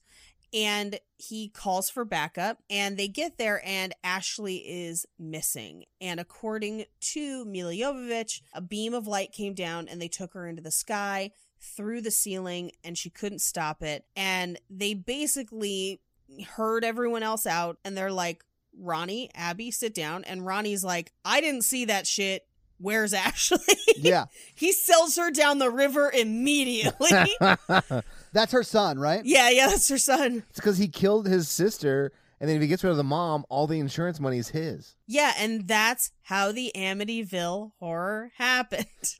Because his name is also Ronnie. Anyway, so... Yeah, just DeFeo in that one, yeah. The Sumerians made me do it. I do love that when they're like, we're going to take this child out of your custody because clearly you can't handle him. And he's just like, yeah, take me. And then, like, she goes to grab... let me go. Yeah, she goes to grab Ronnie, and Ronnie's like, Mom, let me go. Yeah. I want to leave so bad. Yeah. It's so funny. And what I thought was really interesting is we get some wild wrestling level excessive force with that chair, where he just like tosses a chair against a mirror and shatters it. And I'm like, who are you, Detective Stabler? What's going on? What is this? Law and Order Organized Crime Division or whatever the new show is? It's like so good though. Okay, so when I couldn't get to sleep last night, I watched the first 2 episodes. I can't believe Loved it. Kathy Stabler's dead. It's so sad. I know. Anyway. Big shock. Spoiler alert. Spoilers. For Law and Order. If you haven't watched it. Oh, I'm so It's sorry, good, Dick Wolf. Don't. Anyway, after he throws the chair at the mirror, she's like, you still haven't found my husband's killer. And he's like incredulous. Yeah. This is where he's like, we know what happened. What are you talking about? And we cut back to Yila Movovich, who's like, they weren't going to be able to find my daughter. I had to find her on my own. I had to go directly to the source. So she, I guess, decides that she's going to have her therapist put her under. Yeah. And then she is going to contact the entity. Which is not something we've seen anyone do Right. ever in this movie. The fact that she has this thought is insane to me. It's wild. Yeah. But they do it. And well, here's what's wild to me. And this is where things start to really fall apart, because her therapist at this point is on board for aliens. Well, I mean, $20 is $20. True. Yo, that copay pays bills. You know what I'm saying? He's more like the Winston from Ghostbusters kind of therapist. But my concern is that after, when she wakes up in the hospital and we find out, A, we don't know what happened to her to injure her, but also B, we find out that her husband died by suicide. He has still, quote unquote, seen now 2 instances of people having these experiences under hypnosis, and he seems to disregard that entirely. Yeah. Which is why I feel like the archival footage does this movie a disservice. I agree. It is a reliable narrator, quote unquote, in a world of unreliable narrators, and so we are conditioned to trust it more, but then the movie is like, no, disregard all of that, which is strange. So she goes under, she does see the owl, and we kind of get like Yelamovovich vision for a bit, where the door opens, there's shadow people, they're screaming, and the camera work in this scene is actually pretty cool. It is Yeah. really good. Like, this is all very effectively scary for me. Like, I got don't really like scared. that I don't they like did this, but it was effectively scary. Mm-hmm. And they're kind of translating as it's happening, and it's saying that it is God, which is like freaky. Well, I mean, I honestly feel like, okay, so if aliens came to the Earth 6,000 years ago and had the ability to like go to space 6,000 years ago, that would be indistinguishable for most people from God. Oh, I'm more concerned about the fact that they are clearly all powerful to a point where your resistance is futile. They're the Borg, basically. Oh, yeah. But they just want to like poke us. I mean, everybody can use a little poke, right? Right, I'm Blinky saying. blinky? But like consent's important, Paige. It is important. Yeah. That's true. Aliens That's are true. not getting consent in this movie, and that concerns me. Yeah, they should be like kicking down the door and being like, Gleep Glorp. And then you have to be like, yes. And then they take you away and poke you. Anyway, so we cut back to Yelamovovich, and she's like, yeah, they abducted us and brought us back that same night, and we don't remember anything they did. There's just a black hole there. But I believe in all of it, like, but it felt hopeless, so I think it pretends to be God, but it's not. We never found Ashley. But she basically says that she had to recover from that night. It took her a few days to wake up. And she does. And the sheriff and her therapist are there. And they're like, hey, your husband died by suicide. Yeah, we have evidence we can show you. And they like literally show her the evidence. Yeah. And this is where she kind of blames herself. And she's like, I should have known. And I'm like, there's no way to know. You can't blame yourself for someone else's actions. You don't know. You will never know. You can't know what's going on in their head. Right. And so then they're like, okay, given this, what happened to Ashley? And she's just like, duh, alien abduction. You were there. And they essentially imply that she is living in an altered reality and that Right. he wasn't there and none of it happened, but we allegedly have video of it, which is weird. So we cut to Yelamovovich, and she's like, the recordings don't lie. Ashley's still gone. Those are facts. And like, I get that it was difficult to face the truth, and I completely had delusions about my husband's death, but like everything else is totally true. Yeah, I realize I'm not a reliable narrator, but I mean, some of it needs to be true for this movie to make sense. So please believe that part of it. Right. Yeah. And she alleges that she is still looking for Ashley. We pull back and we find out that she's in a wheelchair. So it likely broke her back as well, much like Scott. Well, I honestly feel like Ashley eventually got away from the aliens that abducted her, but while she was running on the sidewalk, she stepped on a crack, and then she's just no longer able to Broke her walk. mom's Yeah. back. Yeah. It's really unfortunate, but I mean, she was just trying to get away. I get So it. The funny. movie does not address where Ashley went at all. Like, No. She went to Uranus. yeah. But like it implies that they just took her to like fuck with Abigail, Dr. Tyler. They're like, we took your daughter because like you're not doing what we say, so peace out. But here's the thing, they don't even have her. They don't know where she is. So like within this movie, no. Well, yeah, the aliens just did it to mess with her. But like within the world of this movie would almost have you believe that there are no aliens and we should disregard all the footage that we've seen. But if that's the case, then that means as that's happening, her daughter has been legitimately abducted from her home and no one is looking for her. They're just like, where'd you put her, Mom? Yeah, the cops are like not super interested in helping her at all. No. Yeah. We cut to Mila Jovovich and the actor who played the doctor, Hakeem K. Kazim, and they are basically like, you decide what's true. And I'm like, what? That's not how truth works, dog. And they say that the FBI has made 2,000 visits to Nome, more than any other city in Alaska. And I will address that in fun facts. Oh, nice. It's not very nice, but sure. Oh, well, shit. And then we get like an epilogue for all the people that were in the movie. So Abel didn't cooperate, which was her therapist. Yeah. Under advice of counsel. Under advice of counsel. The Sumerian doctor translated everything, but that's it. The sheriff retired. Ronnie Tyler is estranged. And then she was cleared of all allegations, but is under constant medical supervision. And she continues to assert that Ashley was taken by aliens and Ashley has never been found. And as the credits roll, we get recordings of UFO reports. Yeah.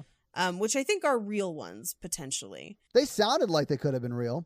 They sounded real. I couldn't find in fun facts whether they were or not, but that's the movie. Yeah. So having seen the movie, having talked about it now, what do you guys think? I would love a version of this without the video, without the archival footage. I think the version that I expected and what I thought I was going to get was without the archival footage, just a woman's descent into madness, which is terrifying. Yeah. I still think it's really creepy I think the archival footage is really creepy, and their screams and stuff and the way their mouth distorts. Yeah.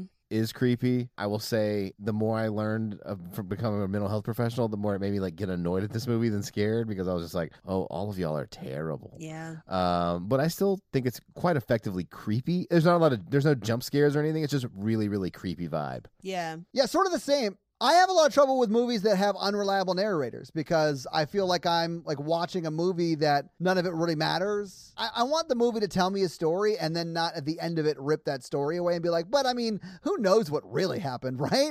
Like that's really annoying to me. But yeah, normally that takes me out of the movie. Like the movie The Strangers, hated that movie because it was so poorly executed. It took me out of it so much I did not find it scary. I still found this movie super scary. Like a lot of the imagery, it was so weird the way they built up to them, but a lot of like the jump scares in this movie were actually like them waking up from hypnosis.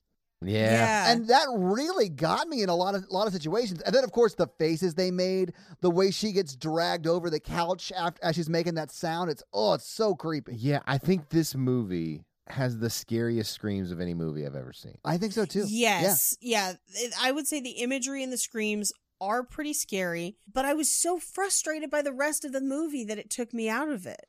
Yeah, I thought this movie was going to be way scarier based on the trailer. It was not. That trailer is fucking terrifying. It is. Yes. Yeah. I don't like alien movies. I think it's one of the things I get scared of. I've just never been to space, so it's like it's hard for me to like feel sympathy for people who are having to deal with aliens, right? Yeah. I mean, it's no aliens. I love aliens. So, like, not as a concept, specifically the Ridley Scott movie. Sure. Yeah. Or I guess it's James Cameron, isn't it? Yes, James Cameron. It is. Yeah. There was a like conversation on Twitter that like started trending about whether Alien was a horror movie or not.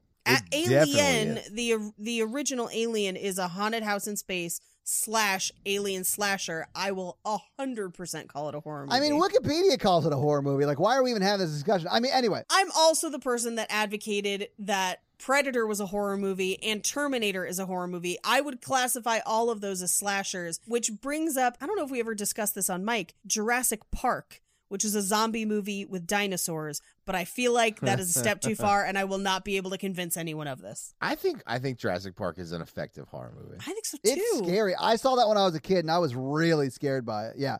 Although I was at that age where my uncle told me that these they actually made dinosaurs for the movie. Like the technology they talk about in the movie, like they did it. And I was like so dumb at that age. I was like, holy shit, why would you bring these creatures back? Oh, no. So I was really scared by it. That's so funny. Yeah, my Uncle David's hilarious, and I get the joke now. Did not then. Anyway, but for those reasons, I didn't love the movie, but it was super, super scary. And I hope to never watch it again because I was very scared by it. So, Paige, do you have some fun facts for us? I do. Hit us with your fun facts. Bebop, bebop. Nice. Let's start out with I'm going to call this a big one. It's like an elongated fun not so fun fact. So, when this movie came out, the mayor of Nome, Alaska at the time, Denise Michaels, got hundreds, even thousands of phone calls asking if the movie was real, because at no point in the end credits or anything does it say that it's fictionalized, and they purport it to be real through the entire movie. They do, yes. And part of the reason that people believed it so much at the time, especially when, your ability I to believed it. Yeah, most people did. That's because in real life, there were a string of disappearances in Nome, Alaska, not far from the Bering Strait. In 2005, the FBI was brought in to investigate, and all of the victims were largely native, and they had been traveling to the town from smaller villages. And when they looked into about 20 different cases, they found that alcohol poisoning and freezing temperatures were almost always the causes of death, where people just succumbed to the elements. Yeah. It was too long of a journey. They say that 9 of those bodies have never been found. Wow. Part of the problem with that is the movie really does kind of exploit those facts, where if you Google, like, did the FBI investigate things in Nome, Alaska? Yes, they did. Were there disappearances in Nome, Alaska? Yes. But are there actual explanations? Yes. And it really kind of conflates those for its own gain. And so people are a little frustrated because not only does that really make it difficult for people to learn about the actual disappearances that happened, which are real people with real families and are part of indigenous tribes in Alaska, and some of our treatment of indigenous tribes may have contributed to those deaths, but it didn't even cast indigenous people in the film in a city in Alaska that is predominantly indigenous people. Yeah, I wondered about that because I think every one of her patients is white. Yeah. And I'd imagine Nome, Alaska's 55 or more percent It's higher indigenous. than Okay, that. wow, okay. I have the number. Hang on. Although maybe the people who have been there longer just know not to go to her as a therapist. I guess. And they actually did not film in Alaska either. They filmed in British Columbia specifically. But, here's the other thing. So on top of all of that, to promote the movie, Universal created a website with fake news stories taken from real Alaska newspapers. So they would say that these real Alaska newspapers were doing these stories, and it was completely fake. So all of those newspapers sued Universal and won. Nice. And they got a settlement where Universal would have to remove the fake stories and pay $20,000 to Alaska's Press Club, and they would have to make contributions to scholarship funds for indigenous peoples. That's great. Good for them. That's crazy that they just took those papers. Yeah, it's nuts. Nome is 51% Native Alaskan, but there are no indigenous characters in the film, or at least none is specifically stated to be indigenous. I think it's possible that her administrative assistant is supposed to be indigenous, but that is not defined. Sure. But people have been super mad about them using those disappearances in relation to the movie, so that's what most of the fun facts are about. Oh, gosh. Now, Willa Jovovich, or Yelimovovich? Yelimovovich, yes. Yeah. Yeah. I like how I created this very difficult moniker for this person Yeah, and then never had to say it myself. It's so much harder. I can't say it. I've never attempted it this episode. I'm not going to. It's no Watrick Pilsen. Oh, It's so much harder than Watrick Pilsen. Anyway. it's harder to get harder than Watrick Pilsen, guys. That guy's chiseled from marble. Yes. She was played by an actress named Charlotte Milchard, and at the end credits, she appears credited as Dr. Abigail Tyler, not under her actual name. And in the final cast list, she is actually credited, but just as Nome resident.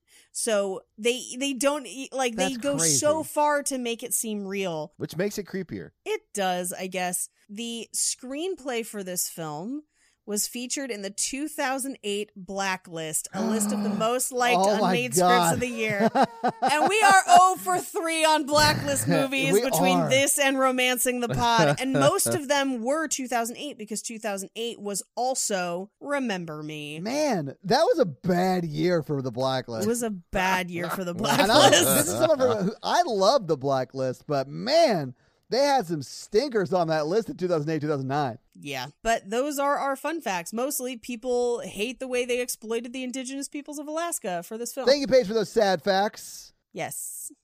Let's talk some box office, though. So, what do you think the budget for The Fourth Kind was in 2009 when it came out? They don't have tons of sets. There's not a ton of huge names in this. I'm going to say this was 10 million. I'm going to say 15 because of production costs. Okay, so Paige was exactly right at $10 million.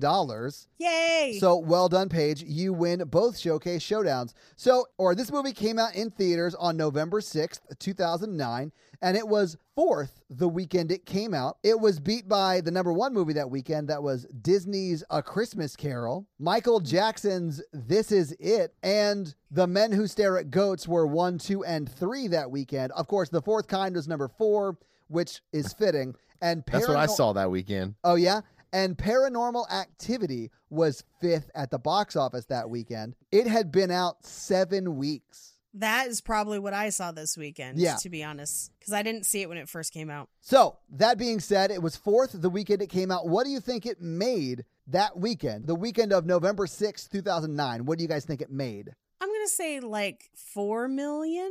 Mikey, what do you think? 7?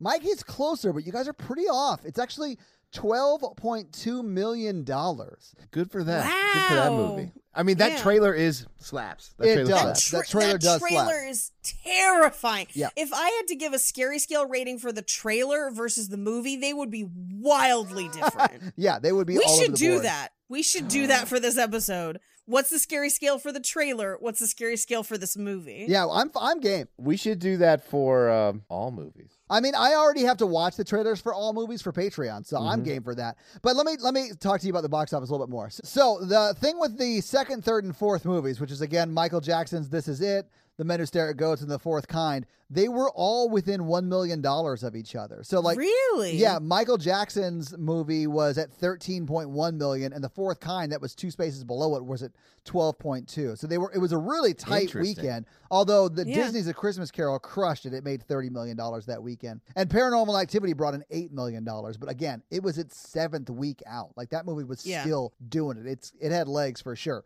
So Yeah. with that in mind, what do you think it made in its total domestic box office run? It made 12.2 in its first week. What do you think it made domestically for its total run? I'm going to say 35.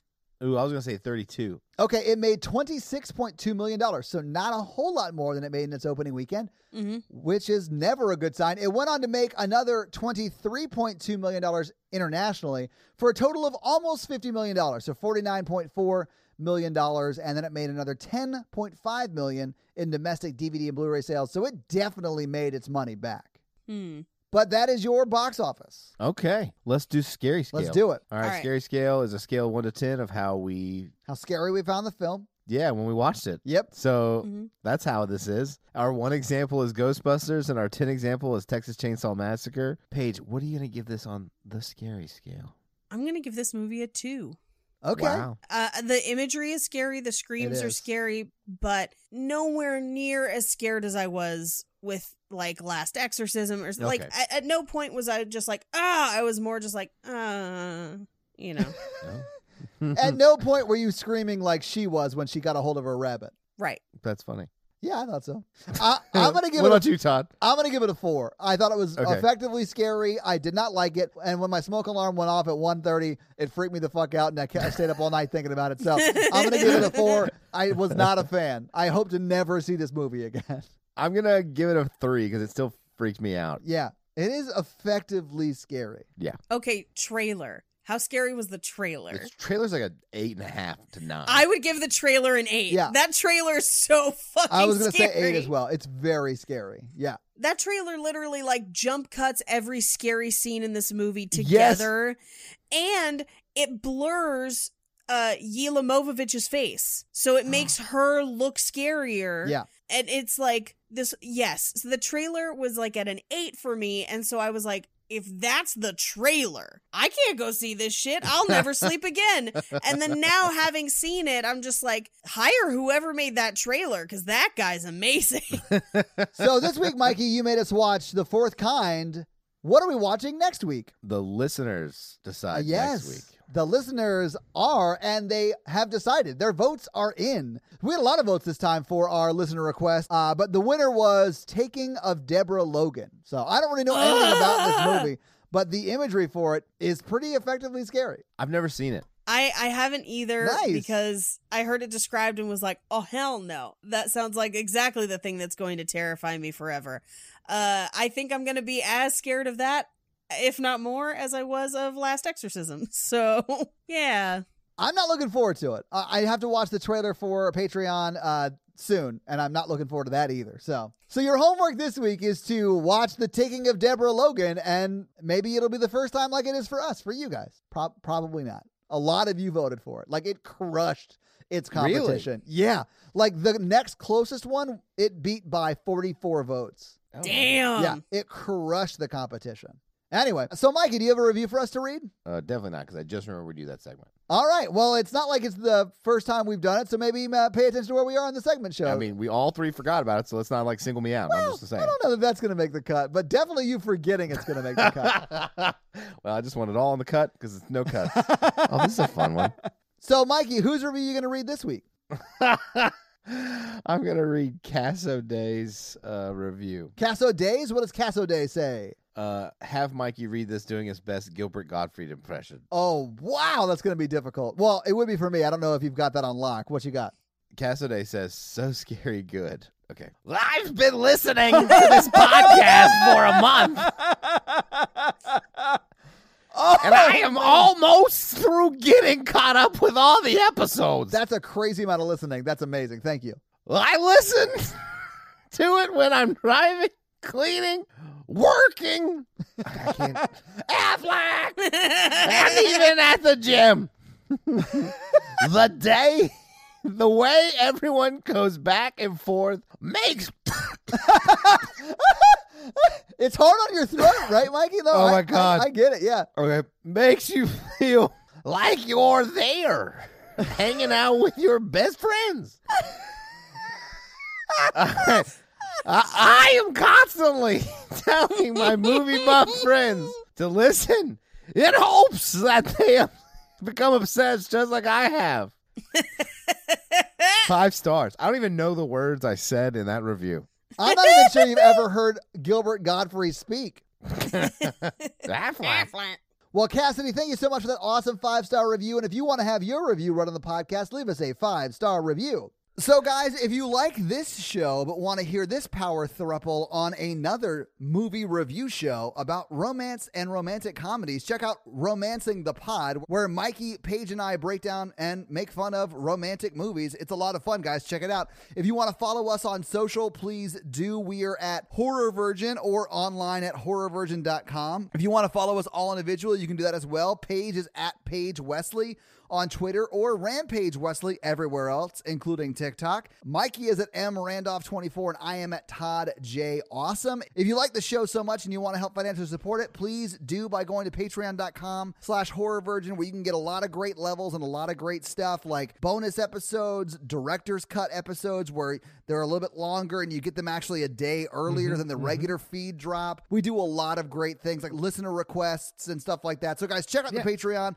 and help support the show. If you can't financially support the show, that's understandable. That's fine. But if you want to hang out with us on the daily, join the Facebook group at facebook.com/group/horrorvirgin. We also link it like once a week, so just find it there and join the awesome Facebook group. And literally, we're in there talking every day. It's awesome. And if you want to check out our Twitch stream, we're at twitch.tv/ToddAwesome, where we will be playing horror video games. So if you have always wondered what it would be like to watch me get scared, you can now do that on Twitch while I play these horror games. It's twitch.tv/ToddAwesome, guys. Check it out. It's a lot of fun for you. Not a lot of fun for me. And guys, we got a P.O. box. So if you want to send us some love letters or whatever you might send to a P.O. box, it's actually not a P.O. box. It's like a regular street address. It's pretty awesome. It's 6688 Nolensville Road, number 108-34, Brentwood, Tennessee, 37027. So send us some stuff. Yeah. This episode was brought to you by Nick B. Nick B. Nick B, fun fact. Oh, yeah? He can speak Sumerian. Oh, nice. So he, is fluent in the old language. Yep. Okay, cool. This episode also brought to you by Ori. And Ori does not speak Sumerian, but does walk around downtown yelling at people saying that she is a god. And you're not. Wow! And I just thought that you should know. That's a Vertical Horizon musical joke that Mikey just made. That's amazing. And if you heard this past Thursday's episode of Romancing the Pod, you realized why that's so shocking. Just 45 minutes of me nodding my head. Yep. What if Ori was one of us? Just an alien on the bus. Try to phone their way home. Awesome. This episode also brought to you by Awesome Possum Blossom. And Awesome Possum Blossom wants me to give you some awesome possum facts. So here's one for you. Possums hate aliens. Really hate them. They don't even play dead. Well, that's what they do. When they see an alien, even if it's brought up in a conversation, you'll see them they don't really play dead. They just pretend to faint so they don't have to talk to you. It's that sort of a thing. How many conversations do you have with possums? I don't want to get into that. I think Todd misspoke. Possums are just super racist. They're like, build a wall around the earth. There already is one. It's made of trash. Space trash. Houston, we have a possum.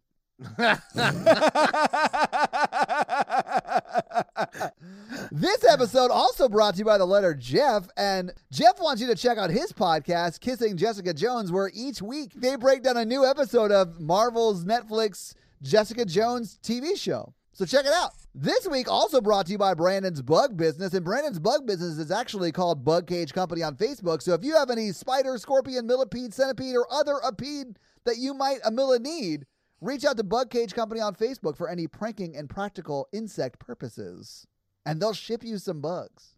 This episode also brought to you by Taco Cat, and Taco Cat wants you to check out his podcast, What's Your Dick Shaking At You, Pepper Wise?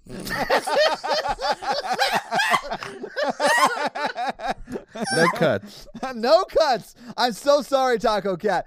It's actually called What's New, Barkeep? Whoa, whoa, whoa, whoa, whoa. Where each week they make a new drink, right, Mikey? And they talk about that drink and any other topic that they might want to talk about. Yeah, I heard they plan murders. Okay. Just leave it in. Just leave it in. So, guys, check out What's New Barkeep on your, podcast app. We now return you to another episode of The Patreonicals. Well, welcome back. Oh, thank you. To this very written and prepared episode. That'd be a first. Patreonicals. When we last left off, I think we were on the moon. Yeah, the Mun. We were on the Mun. Yes. Wow, he's checking notes page. He literally did write something. I'm so impressed right now. Okay, Karun and Domosaurus. Yeah, they're deep down underneath the Moonderdome. Right. In the tunnels. Right. In the tunnels, because that's where Karun had buried some extra money that he owes Domosaurus. And he's like, what are we going to do with all those stupid Earthlings when you give me your money?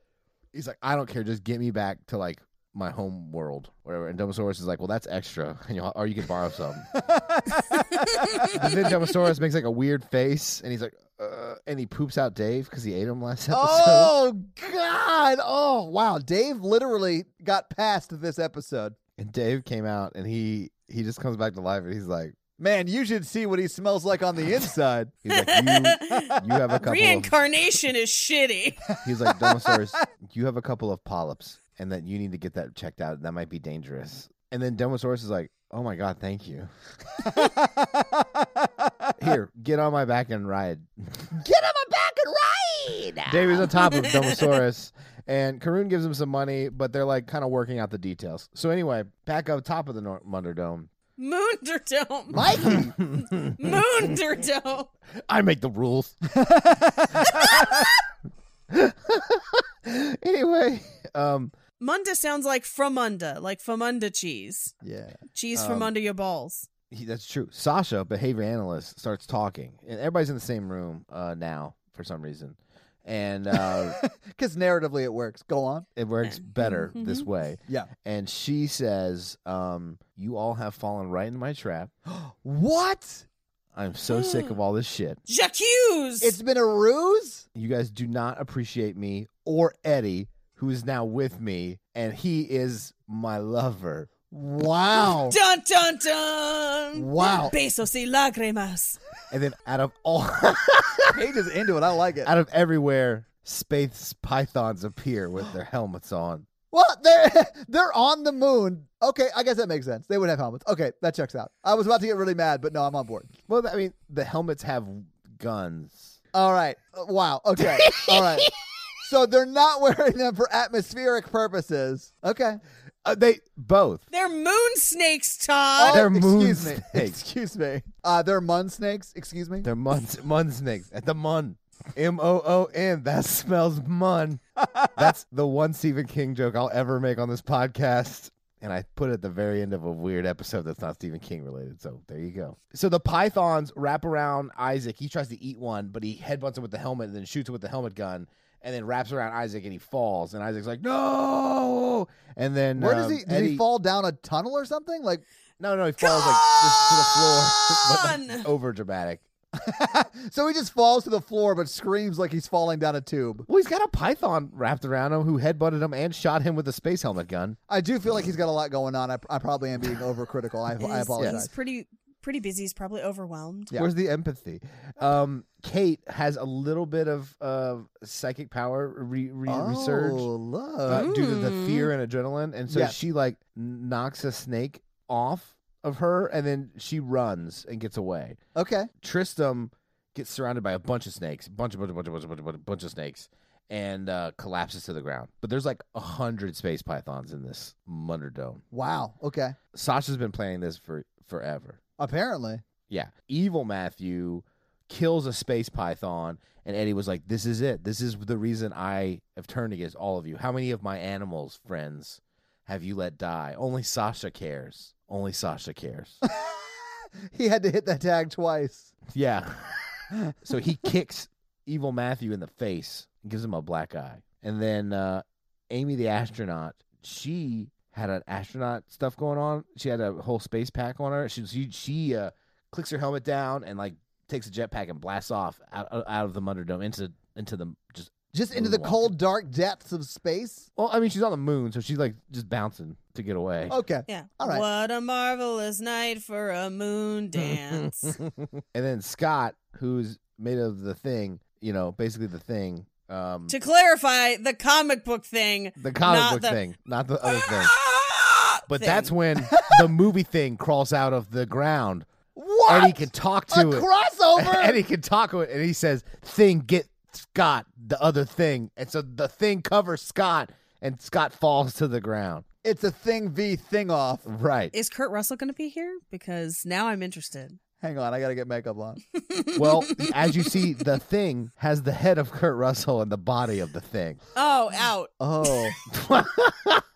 I'm sorry. He's got the wang and head of... Wang and head. It's just the wang in the head. Just a disembodied wang and a head. Everything else has been distorted into Thing-like tentacles. Still out. shoulders or give me death. Well, their shoulders. That's what happened in the patriarchals this week. How long has Sasha and Eddie been having this affair? Will Mikey ever learn how to pronounce the word moon? Is Dave a proctologist? Find out next week on another episode of the Patreonicals. Oh, that's going to be it for us, you guys. I'm Paige. I'm Mikey. And I'm your horror virgin, Todd. Keep it oogie spooky. Have a great week. Bye. Wang. What? Just Wang. Kurt Russell Dick Nerds.